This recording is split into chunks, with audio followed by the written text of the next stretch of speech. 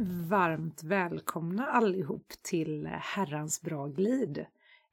Och idag är det lite extra speciellt för både mig och Sara, men kanske främst för mig. För att idag sitter vi mitt emot Anders Buskqvist och han är en av mina bästa, närmsta vänner och jag vet ju att han tycker det är jobbigt med beröm här nu, men han är ju min mentor inom skidor helt enkelt. Trots att han är gubbe. Han är helt enkelt min favoritgubbe, förutom min man. Så varmt välkommen Anders. Ja, tack. Känns det bra att vara här? Ja, det var ett väldigt trevligt välkomnande. Bra att du tycker det. Sara, vad säger du om att ha Anders här? Ja, det var ju en önskegäst. Det har jag ju sagt från början. Ja. Det var det som var det roliga, att du verkligen sa det från början. Att Anders måste vi ju få hit. Ja. Och jag och Anders har ju, för er som inte känner honom, och vi kommer ju lära känna honom bättre under det här avsnittet. Men jag och Anders har ju både jobbat tillsammans på skidom i Göteborg. Och vi har varit ledare tillsammans i Göteborgs skidförbund och IK Stern. Men du har ju också en bakgrund med Anders. Jag träffade ju nästan samtidigt. Ja, Ja. det var väl samtidigt. Jag tror att det var så att Ullis du var sjuk första gången på skatekurs i skidom. Exakt, ja. Så var det. Och då var du sjuk, så då var det bara Anders den gången. Så då träffade jag dig första gången. Ja. Och sen kom du andra gången. Och då trodde inte Anders att jag skulle komma den gången. För jag hade inte haft så lätt den gången innan. Men jag gav mig inte upp. Nej. Och du brukar ju inte ge upp hoppet om folk. Så. Nej, men... det brukar jag inte. Sara tänkte jag väl där att ja, här är det lite uppförsbacke. Tänkte jag väl, om man ska vara ärlig. Men det var ju det här, att vi fick prova växel 3 mot slutet där, som gjorde att jag nog kom tillbaka, tror jag. För den var mycket lättare. Dobbeldansen återupplivade dig helt enkelt. Ja, men underbart. Ja, men ganska snabbt så insåg jag ju att du hade en väldig tillgång i din vilja och din envishet. Och när man ser det nu några år senare så är man ju fascinerad av den utvecklingen. Du har haft väldigt roligt att se. Man blir väldigt glad. Det är det som är så roligt att jobba som instruktör då. Är att man får vara med på den här resan som folk gör. Ja, det har hänt lite i alla fall. Det kan man ju lugnt säga. Men du har ju lyssnat på förra avsnittet som vi hade med underbara Johanna Ojala. Och där blev du till och med omnämnd också. Det, apropå att ge smicker till gubbar. Så att vi tänker ju att dagens avsnitt kan ju ta avstamp i en del av det som vi pratade om med henne, och där som sagt du blev omnämnd och Göteborgs skidförbund fick så underbart härlig recension av henne. Men innan vi går in på det så har vi ju sättet som vi välkomnar och lär känna alla våra gäster. Det här mina vänner som Sara tar hand om. Så att jag lämnar över till dig, Sara. Yes, då kommer det lite frågor här. Första frågan, fullständigt namn. Anders Buskqvist. Ja. Sysselsättning. Numera är jag praktikant hos min son som har företag inom båtbyggeri och byggnationer. På sjön. På sjön. Ja. Är du avlönad? Får praktikanten? Ja, jag får lite lön. Och jag får lite ledigt som jag vill. Och så är väldigt bra anställningsvillkor. Det låter som en väldigt bra praktikplats då. Ja.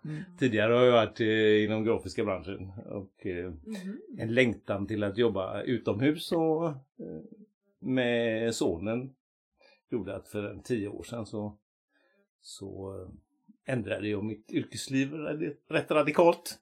Kul. Första skidminnet? Jag tror, jag hade ju chansen där, jag har ju hört något avsnitt innan så jag var ju lite förberedd. Jag tror faktiskt att Elsa Beskow är min första skidminne. Ja, Är du så gammal att du åkte skidor med Elsa Beskow? Ja, nästan. Nej, men hon har skrivit en liten historia om Olles skidfärd. Och det är nog mitt första skidminne tror jag faktiskt. Jag präglade mig lite grann sen när jag tänker efter.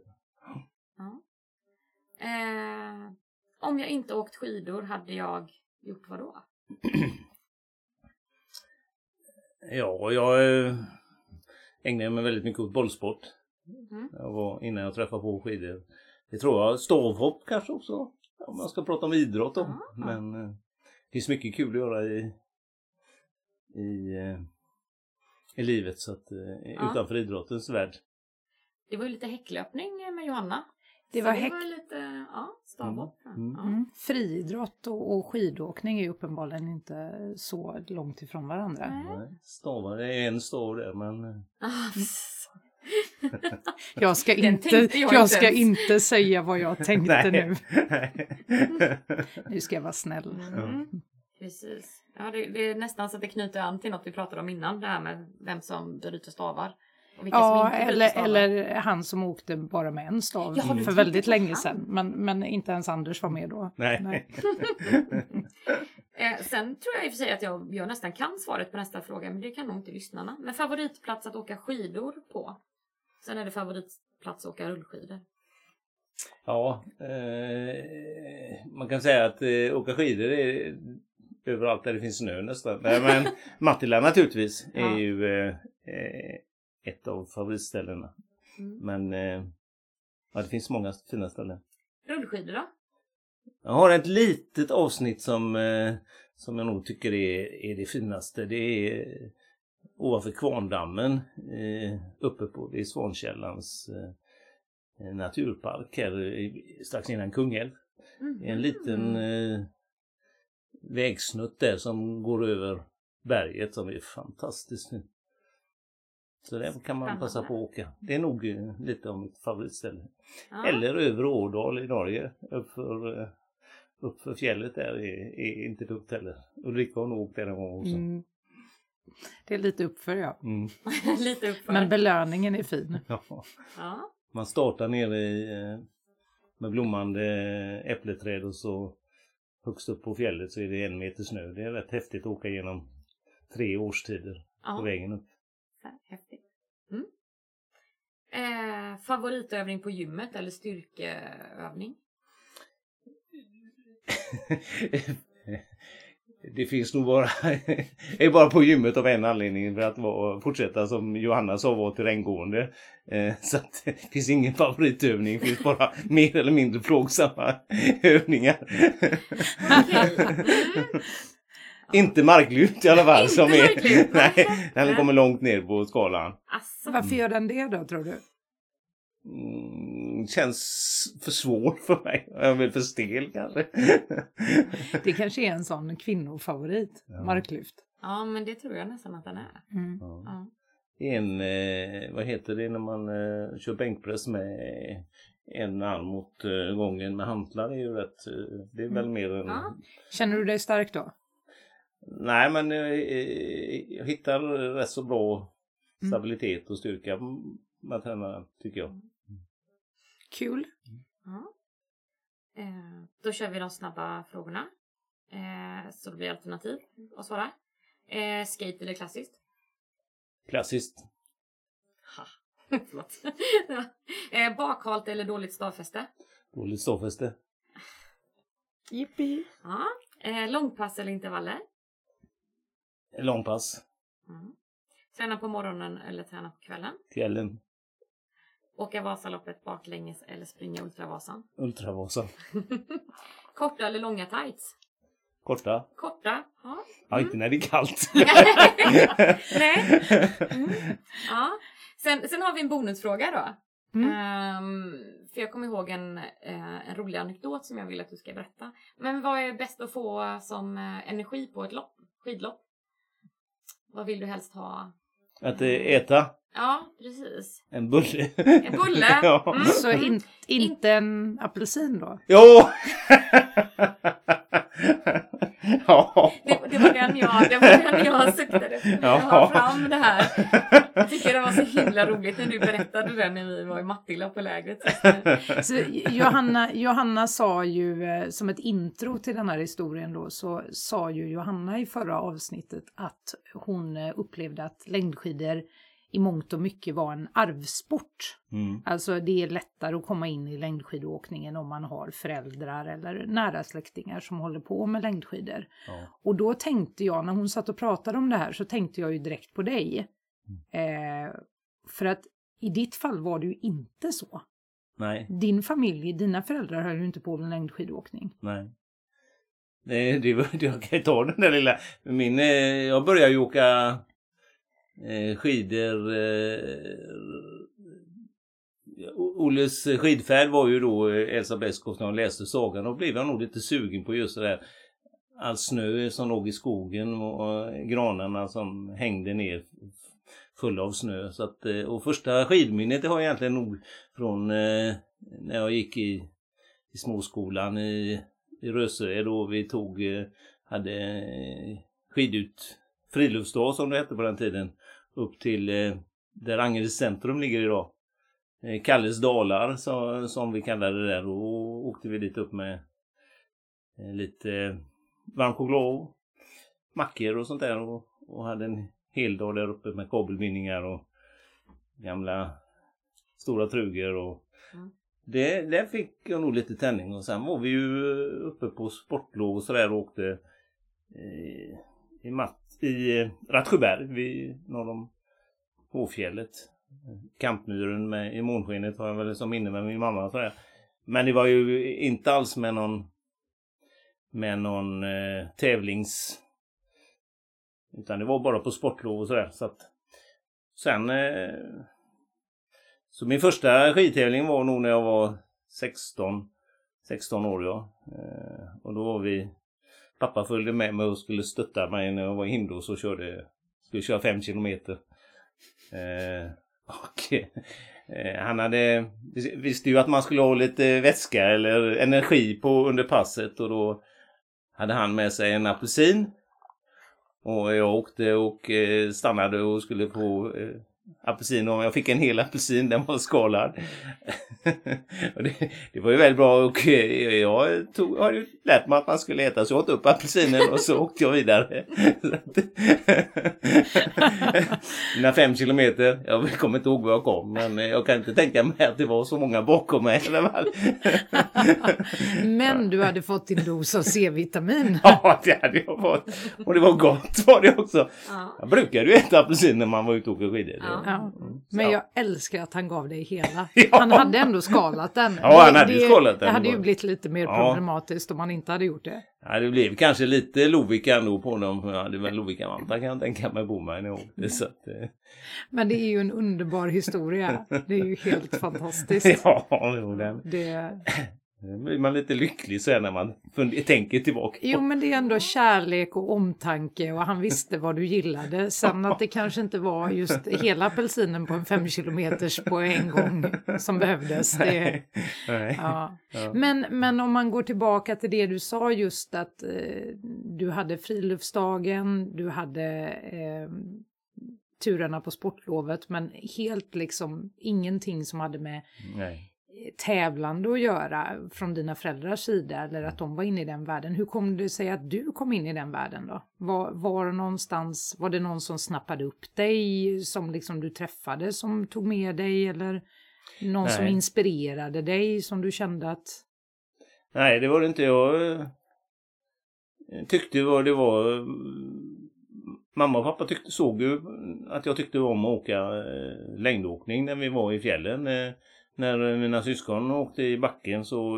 Nej, jag ville inte åka i backen. Jag tyckte det var tråkigt att åka i slalom i backen och lift upp. Utan jag åkte på fjället. Ju äldre jag blev ju började jag ta tid på mig själv och åka...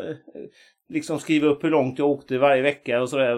Vi var iväg och Och sen blev jag ganska mycket intresserad av Vasaloppet då, så det följde jag ju. Ja. Och till slut så tyckte farsan, fan, jag spelar ju fotboll och handboll och väldigt mycket spontanidrott. Stavhopp som vi grävde våra egna gropar och hoppade och sådär. Tills gropen gick sönder och jag bröt handleden. Och så hade han en kollega på jobbet som var med i stan. Så han frågade honom om det finns inga ungdomsträning så där i klubben som Anders kan prova. Det fanns ingen organiserad så, utan de hade några ungdomar som åkte skidor och så då jag fick komma dit och prova rullskidor.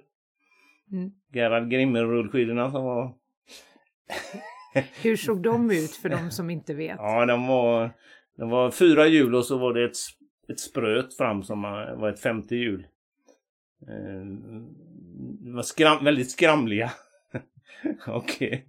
Men jag fastnade för det. Sen,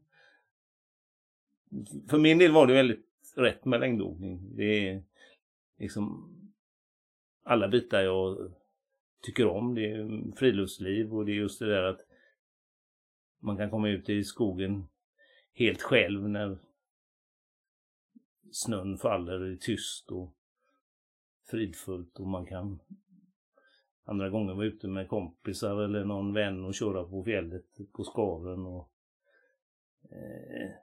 man har fartupplevelsen utför och man kan hoppa och leka. Det är så många väldigt trevliga saker med längdåkning. Ja. Ja. Det är bara fantasin som sätter begränsningar. Ja, det är det. Så är det. Så för min del det finns liksom ingen annan sport som är så tilldragande i och med att det är så fantastiskt mycket möjligheter med den. Man tränar, man får de här naturupplevelserna och man får farten, man får mötet med ungdomar och man kan dra på sig nummerlapp och man känner för det och det finns det är väldigt fint. För det gjorde du uppenbarligen, kände för att dra på dig nummerlapp. Ja. Vad tror du det kommer ifrån? Alltså det där att du började, för det är väldigt roligt att höra det här att du började skriva ner dina tider och liksom började lite mäta dig mot dig själv liksom och börja den för sen blev det ju tävling. Ja, det blev tävling. Och egentligen helt utan någon målsättning mer än utvecklingen har ju alltid varit det som jag har genom hela mitt liv egentligen, så är det utvecklingen först för min egen del då, där jag kände att det var väldigt roligt och då var jag ju väldigt okunnig när det gällde alla bitar egentligen som hade med träning, utan det var ju bara det intressanta var ju att se hur mycket fortare jag kunde åka jämfört med klockan. Så all min träning gick nästan ut på att jag skulle göra en sak snabbare än jag har gjort den tidigare. Så, därför har jag ju egentligen från att inte veta någonting överhuvudtaget har jag gjort en ganska rolig resa då. Men utveckling är liksom sporren genom hela mitt liv och egentligen det som för mig själv och sen att se utveckling hos andra. Du sa att Vasaloppet tidigt började liksom locka, att du fann det fascinerande. Hur var ditt första möte med Vasaloppet? För det blev det ju, Vasaloppet. Ja. Då fanns det ju en ålder, man måste vara senior innan man fick åka Vasaloppet. Så man måste vara samma år man fyllde 21 då. Åkte året innan man fyllde, åkte jag starta innan själva loppet startade på morgonen. Aha. Ja. En halvtimme innan starten gick så startade jag vid vägövergången och så åkte jag mot Mora. Och det snöade det året så jag spårade egentligen hela vägen till Oxberg där Pierrot, han fransmannen, kom ikapp mig som vann det året. Egentligen borde han tacka mig för sin seger. Jag älskar det. Det var på den tiden innan det var lika modernt som det är nu.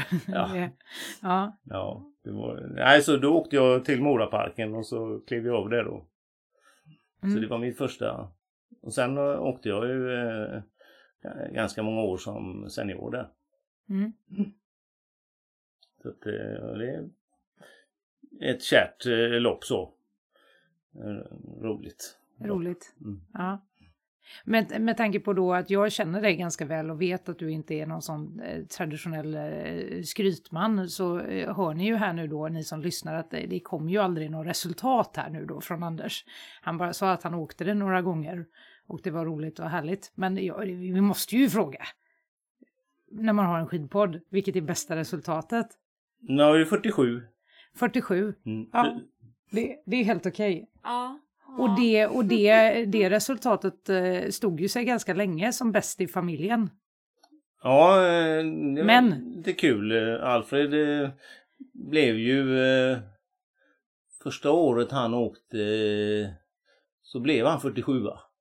Oj. Samma resultat. För er som inte redan vet det här nu då, eller har räknat ut, på grund av att Buskqvist är ju inte ett sånt himla vanligt namn, och göteborgare i skideliten är ju inte heller så vanligt förekommande, så är ju du Alfred Buskqvists pappa, som numera åker i Team Ramudden och även åker i IK Stern Elite fortfarande när han tävlar på i klubbsammanhang. Så att han åkte samma resultat som du gjorde alltså. Första året. Men vad hände sen då? Ja, sen har han ju slagit det eller några gånger nu. Ja, hur kändes det? Var det bara glädje? Ja, nej, det var bara glädje. Ingen? Nej, inte någon fundering över det. Nej. Så det var ju inte i närheten av hans nivå som han konkurrerar på. Så att, men det var väl rätt så bra om man ska titta på. Jag började ju ganska sent, så jag hade väl inte åkt skidor mer än 7, 8, 9 år när jag blev 47. Alltså. Det är ju fantastiskt. Ja, Alfred har haft lite andra förutsättningar. Ja. Så att, nej, det var bra. Det var kul att ha gjort. Vad är bästa och vad är värsta Vasaloppsminnet då? Har du något sånt där? Har du någon sån när allting stämde och när det bara var helt underbart? Och... Det var nog det året jag blev, något år innan jag blev 47, så blev jag 59.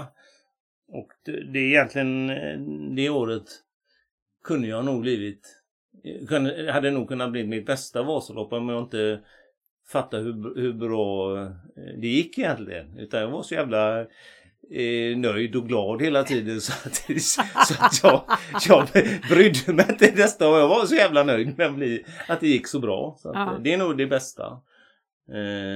Och sen åkte jag det året, det var svinkallt.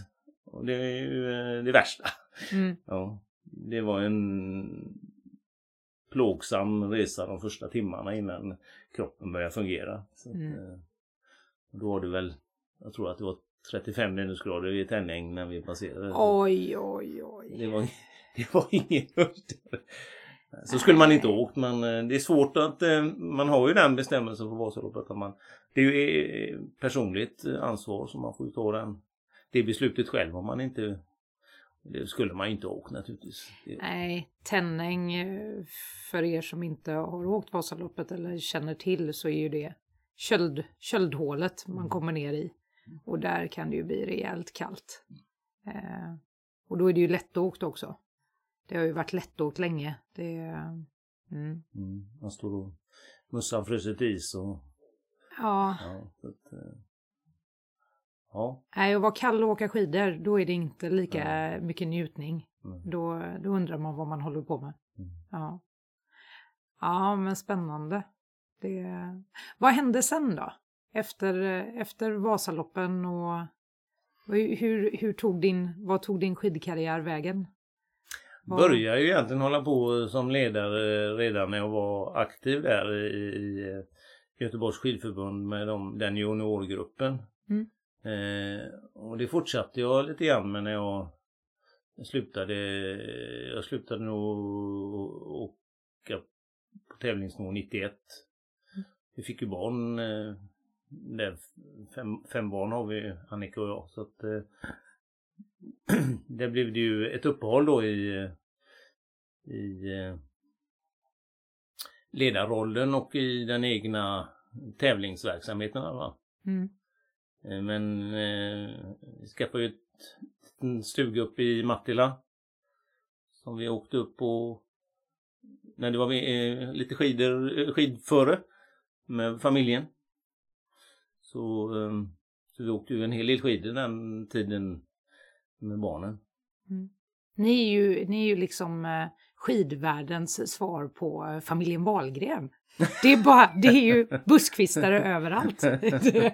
Och det kanske är ett sådär vinnande koncept om man ska få framgång. Skaffa många barn, sätt alla på skidor, så kommer någon jäkel komma ut på topp liksom. För det var ju så, alla era barn höll ju på med skidor och tyckte det var väldigt roligt med skidor. De trodde ju att det var det roligaste man kunde göra. Ja, just det. Det är ändå skönt att du tog parallellen till Wahlgren och inte Ingebrigtsen i Norge. Nej, för jag tänker att det kändes lite tuff för den jämförelsen. Jag såg ju att Pernilla hade tagit över allsången när jag slog upp Instagram, som min man brukar säga är min nyhetssida. Så det är där jag får all min kunskap. Jag kanske läser andra grejer också ibland. Så att det tyckte jag var en klockren. Och sen vet jag ju, med tanke på att jag känner er familj ganska bra, att det där med drill och hårt och Ingebrigtsen, jag känner inte dem så jag ska inte uttala mig, men det känns inte riktigt som Anders och Annikas skola. Nej, det är ju väldigt kul naturligtvis när man har med familjen på det man tycker väldigt mycket om själv. Fantastiskt kul. Och nu är det ju lite med barnbarnen som man kan få en annan skidtur, så att det är ju roligt. Dynastin lever kvar, helt enkelt. Men om vi backar bandet nu då till när du kom in på den här tränarbanan. Hur kom det sig att det blev det? Hur kom det sig att du kände att det här är det jag vill göra?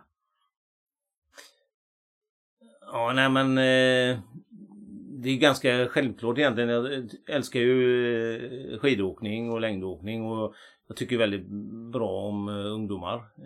Vara med ungdomar och både barn och ungdomar. Tycker Annika och jag väldigt mycket om att vara med för egen del och känna att jag har roligt när jag är med barn och ungdomar. Och att kombinera då idrotten med den delen var ju väldigt lockande. Och då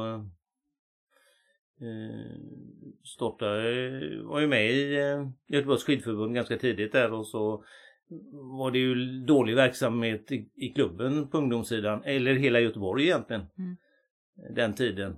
Och Anders drog igång lite verksamhet där med några entusiastiska ledare med Mikael Larsson och Sören Granat, och så då samarbetade vi över klubbgränserna där för att de skulle få lite kompisar, ungdomarna.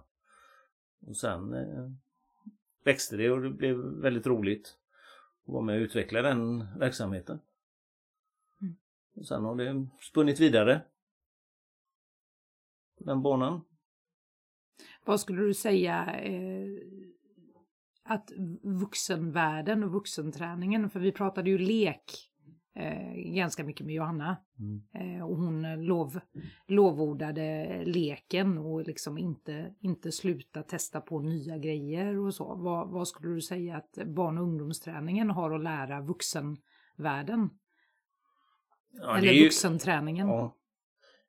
Det är ju de flesta barn och ungdomar, de håller ju på med intressen på grund av att det är roligt. Och det gör ju egentligen vuxna också. Får man väl förutsätta att de flesta i alla fall Och då är ju glädjen egentligen det som skulle vara största drivkraften. Och för min del är det ju, utveckling är ju den som har varit inne på hela tiden, egentligen den största sporren i träningen. Att man känner att man utvecklas och lär sig nya saker. Och jag tror ju att de här teknikövningarna, eller om vi ska kalla det lek. Lek är ju tyvärr det är en väldigt positiv term för mig, lek. Men fjanterier för många andra. Väldigt många ser leken oseriöst. Och för min del är det väldigt konstigt och lek kan vi göra lite grann som uppvärmning och för att man ska skoja en stund och sen kan vi börja träna. För min del är det ju, leken är ett sätt att träna. Och jag har lite svårt att förstå det här att det skulle vara mer effektivt att köra en intervall på 2 minuter än att leka i 2 minuter om man har samma puls när man leker som man kör intervallen. Men det är lite oseriöst, tycker väldigt många, att leka. Vad tror du det beror på då? Att det har blivit så? Har det alltid varit så? Eller har du sett olika... Nej, jag tror att det alltid har varit så. Lek är något man förknippar med barn. Fast egentligen så leker vi ju alla människor när vi har roligt. Jag vet inte vad är lek och vad är inte lek egentligen. Hela livet bygger väl på att man har roligt, och inte det som är lek egentligen. Jag vet inte hur man definierar lek. Nej, men det är ju lite samma som när folk, nu är det självklart inte alla, men många förknippar träning med någonting jobbigt, något måste, någonting som de helst skulle vilja slippa, och så fort de har semester då och ska göra någonting härligt och kul, så då förknippar de inte det med träning. För träning är bara något hårt och jobbigt och slitsamt. Och för min del så tycker jag att semestern är ju underbaraste tiden. Då har man ju obegränsat utrymme att träna. Precis som man känner för, och att det bara blir... Ja, men det kan ju bli spontanträning bara på väg till stranden. Eller med barnen, som jag, Julia och Selma var ute igår och skulle springa. Och Julia föreslog att Selma skulle hänga med. Och hon har ju inte lika långa ben som hennes ståtliga moder. Så hon tycker ju att det kanske blir lite långt efter ett tag. Och då blev det ju inte, det blev ju en helt annan typ av löptur. Men det blev fantastiskt härligt och kul. Och det är liksom, all rörelse är ju härligt. Men jag tror att mycket av det kan hänga ihop liksom, att det ska vara, det är på något sätt att det ska vara så häftigt när det ska vara så hårt hela tiden. Och det ska vara, man ska liksom ta i för kung och fosterland, och det ska vara blod och det ska vara svett och det ska vara liksom hårt. Ja, jag håller med dig. Det ska ju inte vara plågsamt. För en ungdom ska det inte vara plågsamt på träningen. De ska ju vara glada och tycka det är roligt och bli sedda och gå hem från en träning och känna att det var roligt och fan vad jag är bra. Ja, det är en god känsla. Ja, det är en god känsla. Och det är ju så svårt.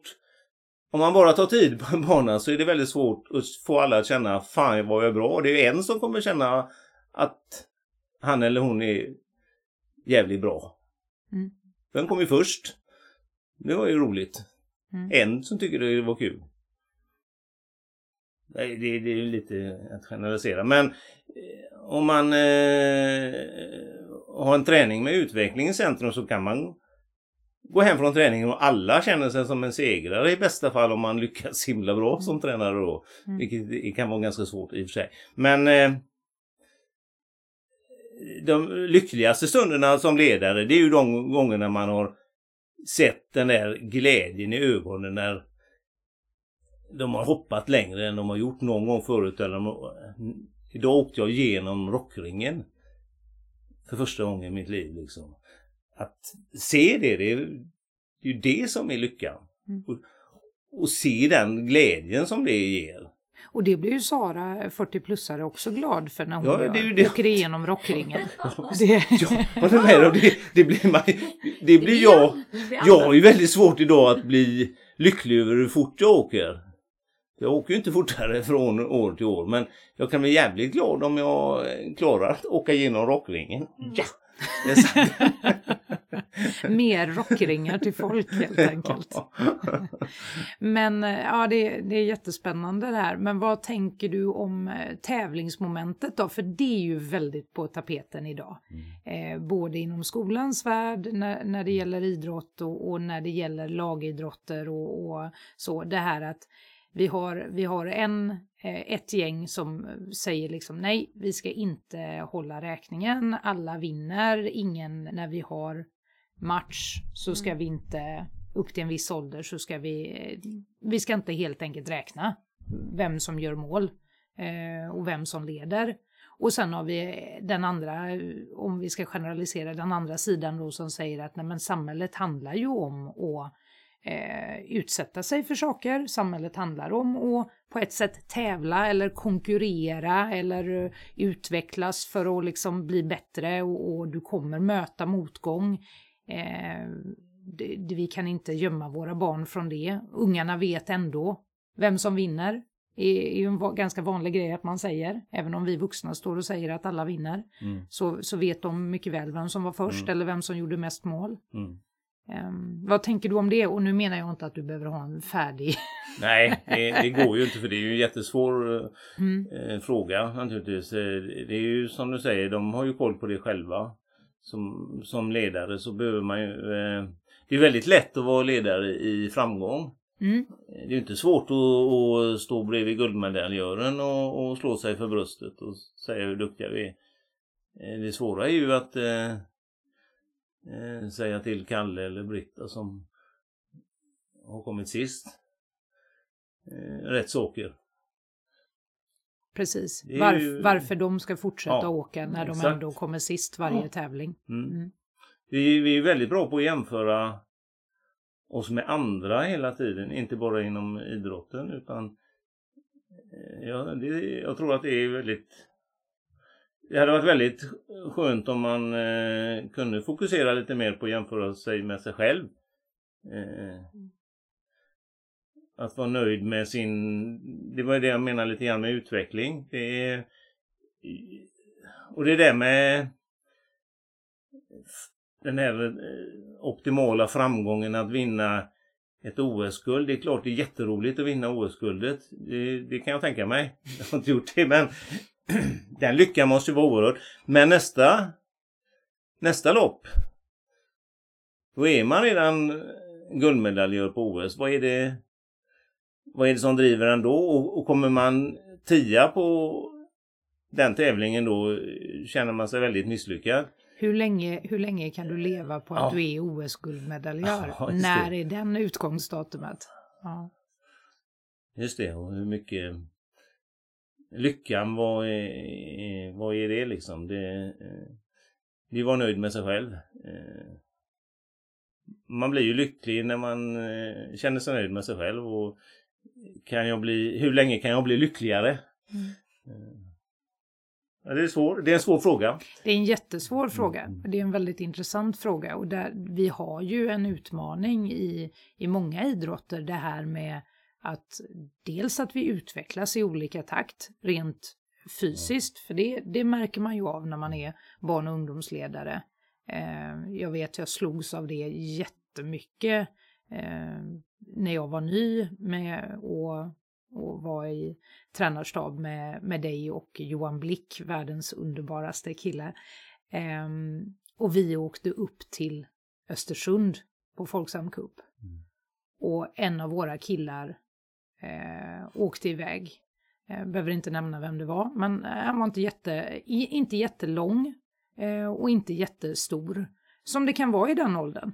att man utvecklas i olika takt helt enkelt. Och sen efter honom så drog det iväg en kille från Småland och han var så lång och så stor. Och jag tänkte för mig själv, han kommer äta upp honom. Man bara såg hur det bara det kan ju skilja jättemycket i den åldern. Och för oss ledare då och liksom peppa och få de personerna som kanske just hamnar efter på grund av fysiska förutsättningar som kan sen i övergående. Det är ju en jätteutmaning. Ja. Johanna var ju inne på det förra avsnittet. Hon sa att hon var inte den som var starkast på styrketräningen. Hon var inte den som hade bäst testvärden, som hon väl sa det också. Ja. Men hon var den som hade väldigt bra teknik, stod bra på skidorna och kunde vinna mycket på det. Och det vet jag ju att din son, han var ju också ganska liten, långt upp i åldern, men har ju alltid stått fantastiskt bra på skidorna, varit väldigt duktig rent tekniskt. Hade ni liksom diskussioner om det? Tampades ni med det? Alfred och ja, jo, det är klart att han blev ju ganska trött på att höra att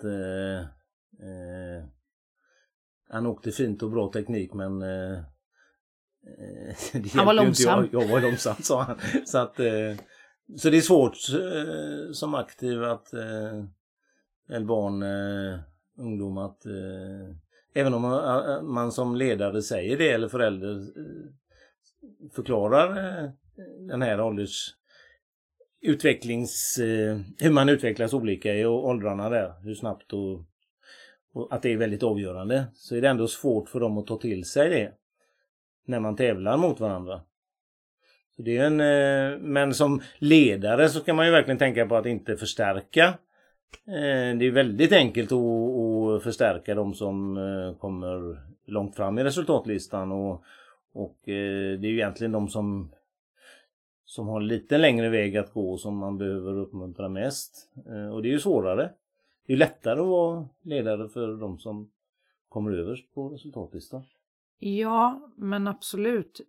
Däremot så tror jag att det på ett sätt är svårare också. Och det är där jag tror många går in i en fälla. Att de, precis som du säger, berömmer, fokuserar väldigt mycket på resultat och prestation. Och inte gör någonting annat med de personerna som är så himla duktiga från unga år. Men vad händer med den utövaren när man blir ikappåkt? För det kommer man någon gång bli. Någon gång kommer man börja, antagligen. Det finns ju några undantag som fortsätter vinna från unga år och är hela. Men de flesta gör ju det inte. Utan någon gång så kommer ju andra komma ikapp. Och vem är du när du helt plötsligt inte står överst på prispallen eller står överst i prislistan, om du bara har blivit uppmuntrad utifrån det? Så där är det också ett stort jobb som ledare har att göra. Att stärka upp. Det kanske låter konstigt att man behöver stärka upp någon som redan är överst på prispallen. Men för det upplever ju jag, och där hade det varit intressant att höra vad du tänker, Anders. Att det är ju vi tappar ju många. Från junior och från skidgymnasium sen när de går över i senior. Jag tror att det är ganska enkelt egentligen att svara på det. Och det är klart att jag kommer att åka skidor hela mitt liv. Men jag åker inte skidor för att jag ska komma överst på prispallen. Jag åker skidor för att jag älskar skidåkning. Jag tycker om att åka skidor på fjället. Jag tycker om att hoppa. Jag tycker om att köra slalom. Jag tycker om när det snöar mycket och jag är alldeles ensam i skogen. Då är det inte så svårt att älska skidor. Jag tror att ett stort fel vi gör inom ungdomsidrotten framför allt och junior sedan är att vi fokuserar så väldigt mycket på resultat. Det viktiga är inte att vi tycker om att åka skidor. Det viktiga är att vi kommer över på prispallen eller så bra resultat som möjligt. egentligen, om vi ser på våran livsambition, så är inte det väsentligt ett dugg. Det är ju hur roligt vi kan ha resten av livet med det vi tycker är vårt stora intresse. Jag har ju tur då hittat rätt då. Jag älskar ju skidåkning. Jag behöver ju inte veta att min strävan är ju inte att stå överst på en prispall. Det är inte därför jag åker skidor. Det var roligt att utvecklas och känna att jag älskade att tävla. Det var ju sporren i stor utsträckning också. Men sen som ledare, när jag hade den rollen och växte in i det, så kände jag ju själv att det viktigaste var ju att förmedla glädjen till längdåkning. Och jag tror att lyckades vi göra det så att fler kände glädjen till längdåkning, så skulle de hålla på längre. Att inte bara få inspiration genom att stå överst på prispallen. Då spelar det ingen roll vilken idrott man håller på med egentligen. Men det var lite kul med liksom vad Johanna sa om att hon tränar för att fortsätta vara terränggående. Det tycker jag var så himla bra egentligen. Det var ett fantastiskt uttryck. Ja, visst. Och framförallt tror jag, eller ja, det är bara min fundering. Jag kan, det är en svår fråga varför tjejer slutar mer än killar. Jag tror också det är lite att vi har tjejer eller kvinnor generellt kanske inte är så egoistiska som män är, utan de tänker på att de ska tillfredsställa omgivningen mer i större utsträckning än sig själva kanske. Killarna har väl lättare att vara egoistiska. Vara här och nu och släppa det som har varit. Ja. Gå vidare. Ja, så att du pratade också med Johanna där att det var så bra att få in det var väldigt roligt när jag lyckades lura in dig i det här med nej, men jag träffade ju dig i år på en skidkonvent där först då, och hon tänkte jag ju ganska snabbt att Ulrikas skulle ju vara. Hon är lättlurad. Ja, hon är lättlurad. Nej, jag tänkte att ha henne som tränarkollega hade ju varit väldigt bra. Få in din erfarenhet med den bakgrunden du hade som jobbar inom en helt annan bakgrund än vad jag har, och var kvinna och inte komma från den inte präglad av elitidrott inom skid, och få in den erfarenheten istället. Det blev väldigt bra. Och just att hitta glädjen till att åka skidor och se alla och få de ungdomarna att utvecklas utifrån sina egna förutsättningar och sina egna mål. Som ledare kan ju aldrig sätta målet för ungdomarna. Det måste de ju bestämma själva. Oavsett vad de har för mål så ska de ju ha rätt att vara med på träningar och få utvecklas och finna glädjen. Där gör vi nog ett stort misstag, att vi utesluter för många genom vårt beteende.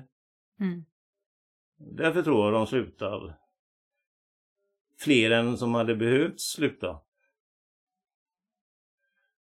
Men det är klart, man ska ju inte fortsätta om man inte tycker så roligt, så tycker man inte längdåkning är roligt. Det kan ju inte alla tycka så.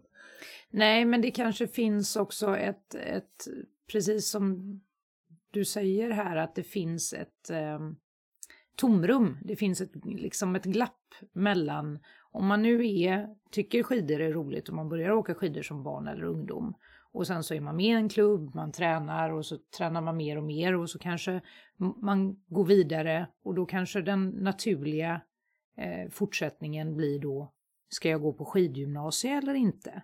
Och fler av våra Göteborgsungdomar har ju börjat välja skidgymnasie, vilket är jätteroligt. Ja, verkligen. Den stora grejen som jag ser det, och som du är inne på nu, det är ju vad händer efter skidgymnasiet om man nu då inte vill fortsätta elitsatsa eller känner att det händer någonting. Precis som Johanna beskrev, det kan komma skador, problem med motivation, man kanske inte hittar rätt med ledare, med folk som kan stötta en, hitta vad är det jag behöver i min utveckling här och nu. Det kanske är så att jag inte vill elitsatsa, men det kan ju också vara så att jag hade behövt någon som kanske såg vad just jag behövde för att kunna fortsätta elitsatsa. Men då istället för att fånga upp de personerna som slutar åka skidor där då för att de inte blir elit, då slutar de åka skidor helt och hållet kanske. Och där hade det ju varit kul, för det är ju tråkigt att tappa folk. Ja. Hur kan man fortsätta åka skidor när man och liksom inte behöva tävla, men fortfarande tycker att det är en jätterolig träningsform. För det är ju så roligt i mitt jobb, som jag även fick med dig på då, för du har ju hela din bakgrund haft barn och ungdomar. Men när jag blev ansvarig på Skidom och vi skulle öppna, så kände jag att jag behöver ju ha någon mer här. Och då ville jag ju väldigt gärna att du skulle kunna komma och jobba med oss. Och det sa ju du ja till, vilket jag tyckte var jättekul. Men då kom ju du in i en ny värld. Ja, visst. Vuxenvärlden. För det var ju inte någonting du hade varit inne i tidigare på det sättet. Nej. Och där blir ju något jättekul. Just att ta leken in i vuxenvärlden. Och det tror jag är ett jättebra recept för att få många att fortsätta åka skidor. Och precis som du säger, upplevelsen av skidåkningen. Att det inte bara är att flåsa Vasaloppet eller att man måste åka tävlingar. Man kan göra det om man tycker det är roligt, och vi ska uppmuntra till att fler som vill göra det känner att de är välkomna att göra det. För det är ju också ett problem. Men just det där att det finns någonting annat efter, både före och efter Vasaloppet. Men det tycker jag är många som när man säger, vad sysslar du med? Ja, vi åker jättemycket längdskidor. Ja, tävlar du då? Det är alltid, man får alltid det är nästa fråga. Så upplever jag kanske inte att det är riktigt i andra sporter på samma sätt liksom. Eller, kanske inte håller på med så mycket sport. Eller man tränar bara. Duktigt på gymmet och sen springer man. Nej, men exakt, jag håller med dig. Och det är likadant när man är ute och åker rullskidor. Det är ju få gånger som man inte träffar någon som säger tränar du för Vasaloppet? För det kan man ju inte åka rullskidor utan att träna inför Vasaloppet. Sen är det ju inte helt konstigt att man drar den parallellen. För det är ju väldigt många, speciellt på våra breddgrader, som tränar rullskidor just för avsaknad av snö. Men det är så roligt det där att det är verkligen som du säger, Sara, förknippat med... Alla som cyklar ju för att träna för Vätternrundan. Det vet vi ju. Eller? Nej. Det gör de inte. Nej. Men vad skulle du säga om vi pratar om det här nu då, att vi behöver få fler, vet du vad, jag backar tillbaka. Jag skulle säga vi behöver få fler att åka skidor. Men då kan jag ställa en fråga innan dess. Varför ska man åka skidor? Varför är det så viktigt att folk gör det då? Är det för att hitta det där som du har hittat? Eller vad? Ja, det tror jag ju naturligtvis att det är. Så dum är jag ju så jag tror. Nej, men det... Eller är det för att vi ska slå norrmännen? Vi måste ha en armada. Nej, det är klart att det är ju en väldigt fin idrott att hålla på med. Längdåkning. Det är ju... Man får ju de här bitarna som jag tog upp för det där som gör att jag är väldigt nöjd med längdåkning, och det tror jag ganska många skulle känna. Och sen är det ju rätt skönt. Jag tycker i alla fall en skön känsla att känna sig vältränad då, om man säger så. Idag tränar jag ju inte för att jag har ju inte tävlat nu på några år här överhuvudtaget, men jag tränar ju ganska mycket för att jobba och i min ålder. Så att, och jag känner mig ju frisk och jag känner mig vältränad, och det är inte något att sticka under stolen att jag tycker det är rätt skönt att känna att jag orkar gå upp för en trappa, jag kan bära en byrå och jag kan komma ut i terrängen som Johanna sa. Jag kan klättra i berg med mina barnbarn och hoppa från en klippa och sådär. Det är ett skäl att träna. Jag är snygg naken. Det skulle du se. Nej, men jag tror att längdåkning och rullskidor är ett ganska bekvämt sätt att träna. Men det blir ju svårare och svårare. Det är ju inte direkt så, det är ju snö. Vi är ju snöletande släkte, vi skidåkare. Ja, så är det ju. Och vi är ju väldigt, där har det ju hänt väldigt mycket på barn- och ungdomssidan och vuxensidan också. Just med, nu nämner vi skidom idag igen flera gånger. Men det är ju inte så konstigt med tanke på att jag jobbade där så många år. Men där var det är ju en väldig tillgång. Både på vuxensidan och för oss på barn- och ungdomssidan. Verkligen. Jag håller med dig fullständigt. Jag ser ju Sara och alla dina kompisar egentligen som började från inte alls någon skidbakgrund. Jag tycker jag började med skidning ganska sent. Det finns många som börjar betydligt senare. Och vågar utsätta sig för det och hittar egentligen rätt. Och tycker det är väldigt kul fast de bara har varit i skidom och åkt och lärt sig åka skidor liksom. Så att det är väldigt många som får tillfredsställelse med det. Och det är ju många där. Nu börjar man ju känna igen. Det kommer alltid ett par efter våran måndagsträning. De är där varje måndag kväll och kör. Och det är många som verkligen har hittat det. Och är där. Och nöter. Ja, men det är ju kul när folk börjar hitta till längdskidåkningen på andra tider av året än bara just under högsäsong och vinter. Att det är en härlig träningsform och att man kan göra den tillsammans eller själv så. Men det är ju också, det är ju fortfarande, om vi pratar både barn och ungdom och vuxna, så är det ju fortfarande en ganska vad ska man säga, medelklass vit sport. Ja. Det är ju, där har vi ju en utmaning. Ja. Och där vet ju jag att du och Lars Ander var det också, va? Och några andra, det är svårt att nämna namn nu för det är alltid lätt att man missar några. Men ni hade ju ett integrationsprojekt för några år sedan.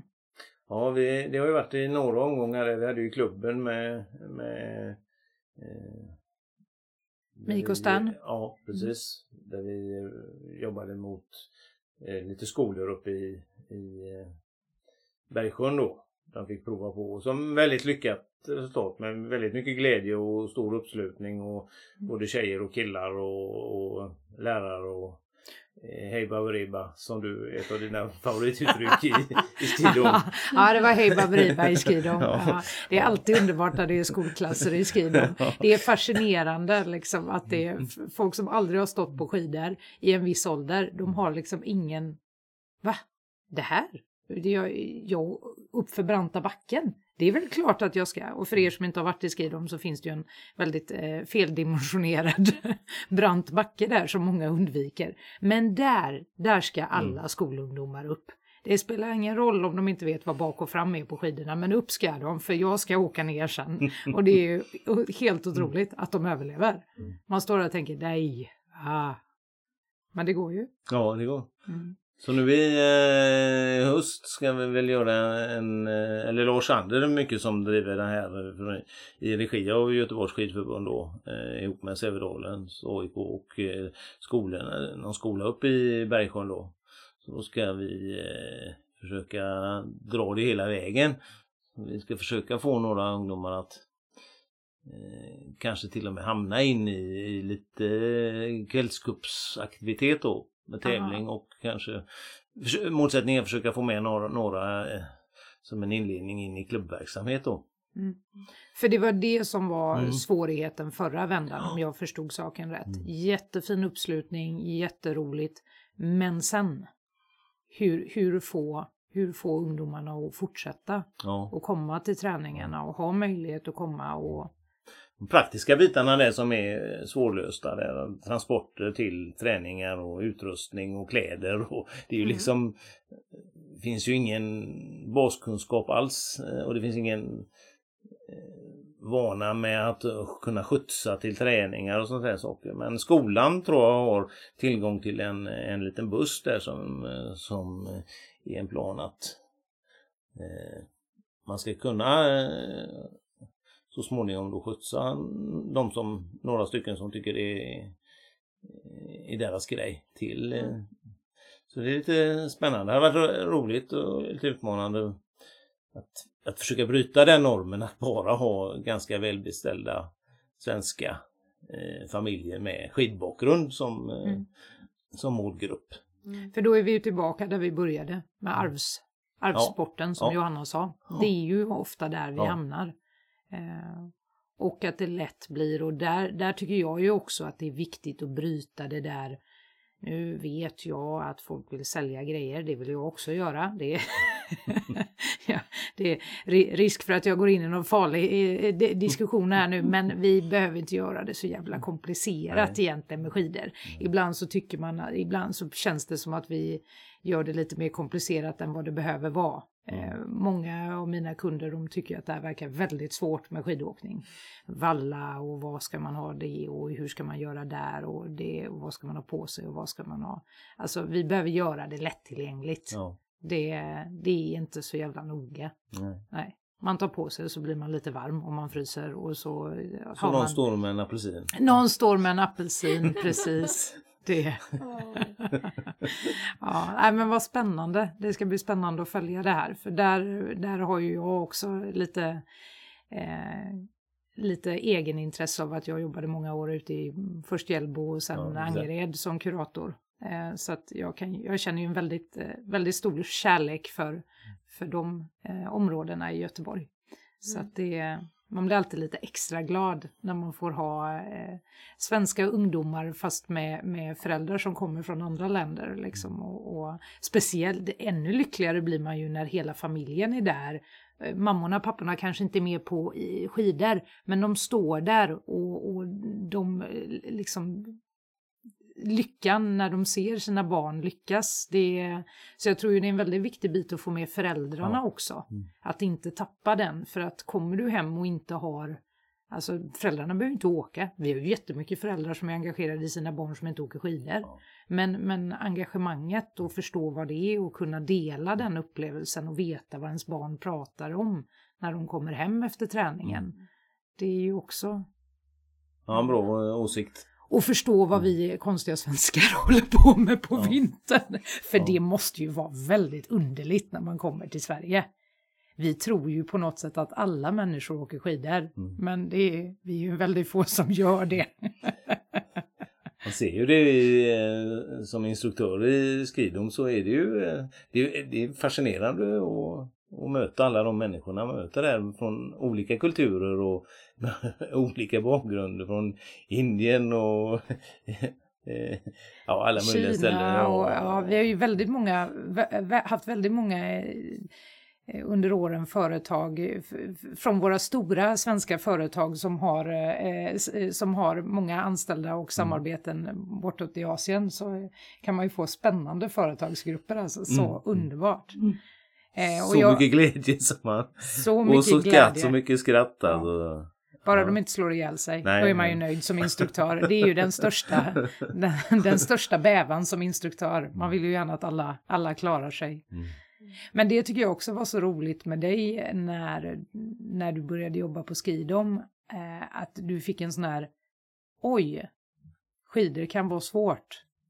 För att även om du började ganska sent och inte stod på skidor så tidigt som dina barn, så har du ändå åkt skidor större delen av livet. Och skridskor och allt som har med hala underlag har man ju behärskat som svensk. Men hur svårt det kan vara som vuxen och testa någonting nytt. Och hur det också utmanar pedagogik och utlärning. Och så fascinerande vad folk klarar att utsätta sig själv för och vågar utsätta sig själv för.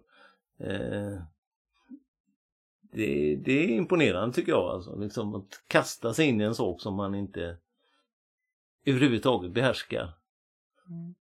Och verkligen lära sig en sak så snabbt som det går. Med teknik och lek som en av förutsättningarna att skynda på utvecklingen. Mm. Det måste ju vara det som är det svåra egentligen, att få en vuxen att lära sig som inte vill leka. Man är för stel, man är rädd, man vill inte göra bort sig i en grupp så. Men det var ju jättebra, för när vi var i Mattila sist, när vi skulle spela doppboll, då fick ju då släppte allas spärrar. Och vi lekte doppboll med skidor på. För er lyssnare som inte förstår nu vad Sara pratar om, inte har minnet från gymnastiklektionerna, så är det ju då man är 2 lag, man har 2 koner i snön, och så har man en boll som man passar runt inom laget, och så måste man doppa ner den i snönbollen innan man passar. Man får åka hur mycket skidor som helst utan boll, men när man får bollen passad till sig så måste man stanna upp, doppa, passa vidare. Och precis som du säger, Sara, det kan ju bli hur kul som helst. Och där ser man ju verkligen när tävlingsinstinkten kommer fram hos många, hur det helt plötsligt, då tar den över. Den är lite viktigare än att fortfarande känna sig rädd. Så då, man vill hellre vinna än vara kvar i sin. Och sen finns det ju just det där att glömma att man har skidor på fötterna och börja röra sig mer naturligt. Rörelsemönster. Hur tar jag mig bort till bollen så fort som möjligt? Ja. Man lär sig ställa sig upp och ramla, och just det där att bli lite bekväm på skidorna. Och precis som du säger, Sara, som jag tycker är nästan en av de viktigaste sakerna, det där att våga göra bort sig eller våga göra fel. Att vi liksom får bort den negativa klangen med att göra bort sig skulle vara någonting som inte, eller göra fel är något som vi inte gör, för det finns ju inte hos barn. Alltså det finns ju vuxna som tyvärr inte är så vettiga föräldrar och vettiga vuxna som skulle tillrättavisa sina barn om de inte gjorde rätt. Men de flesta vuxna vill ju ändå uppmuntra sina barn, så att om ett barn ramlar eller inte klarar någonting, så säger man ju inte till dem att sluta, utan då försöker man ju på olika sätt få dem att komma över det som hände och testa igen, och säger till dem att det är en naturlig utvecklingskurva. Man kan inte kunna någonting första gången man gör det. Men helt plötsligt när man är vuxen så glömmer man av vad man själv säger. Och så gömmer man sig. Och så vågar man inte. Och där är det ju viktigt, som du säger, med att ha en tillåtande. Att ett tillåtande klimat finns för både vuxna och barn. Så, vad säger du, Sara? Det här var ju inte svårpratat det här heller. Nej, det var det jag sa, tror jag, innan. Ja. Vi behövde inte fler frågor. Nej. Vi har ändå nog vävt in en del. Ja, det tror jag. Känner du att du vill avsluta med någonting, Anders? Vi kan prata hur länge som helst. jag tror att vi får köra en klipp och klistra på det jag sa till Johanna. Det här får nog bli en återkommande gäst. Det här känns som att det finns många ämnen att tömma ut. Alltså de har tröttnat på mig. Det. Nej, men vi kanske måste ta en i Mattila. Vi kanske får spela in vidare nästa gång. Det får vi göra. Spela in uppe i Mattila. Det var en riktigt bra idé. En mycket bra idé. Kan man få mycket roliga synpunkter och tankar runt varför man åker skidor och vad man vill. Det är väldigt roligt. Den världen som öppnade sig för mig när jag hamnade i skidom tack vare dig, Ulrikas, så öppnade ju en värld där man mötte människor som verkligen blottade sig på passen. Prata om personliga grejer och utlämnade sig både tekniskt och mänskligt, som är helt fascinerande. Det tycker jag var fina avslutningsord. Och det är ju så det är ju det som är det underbara med att vara instruktör. Man får vara med man får en liten bit, man får vara med en liten bit i en människas liv. Och det är en väldigt fin ynnest. Tack så jättemycket, Anders, för att du var med oss. Tack ska ni ha. Trevligt. Ha det fint, alla.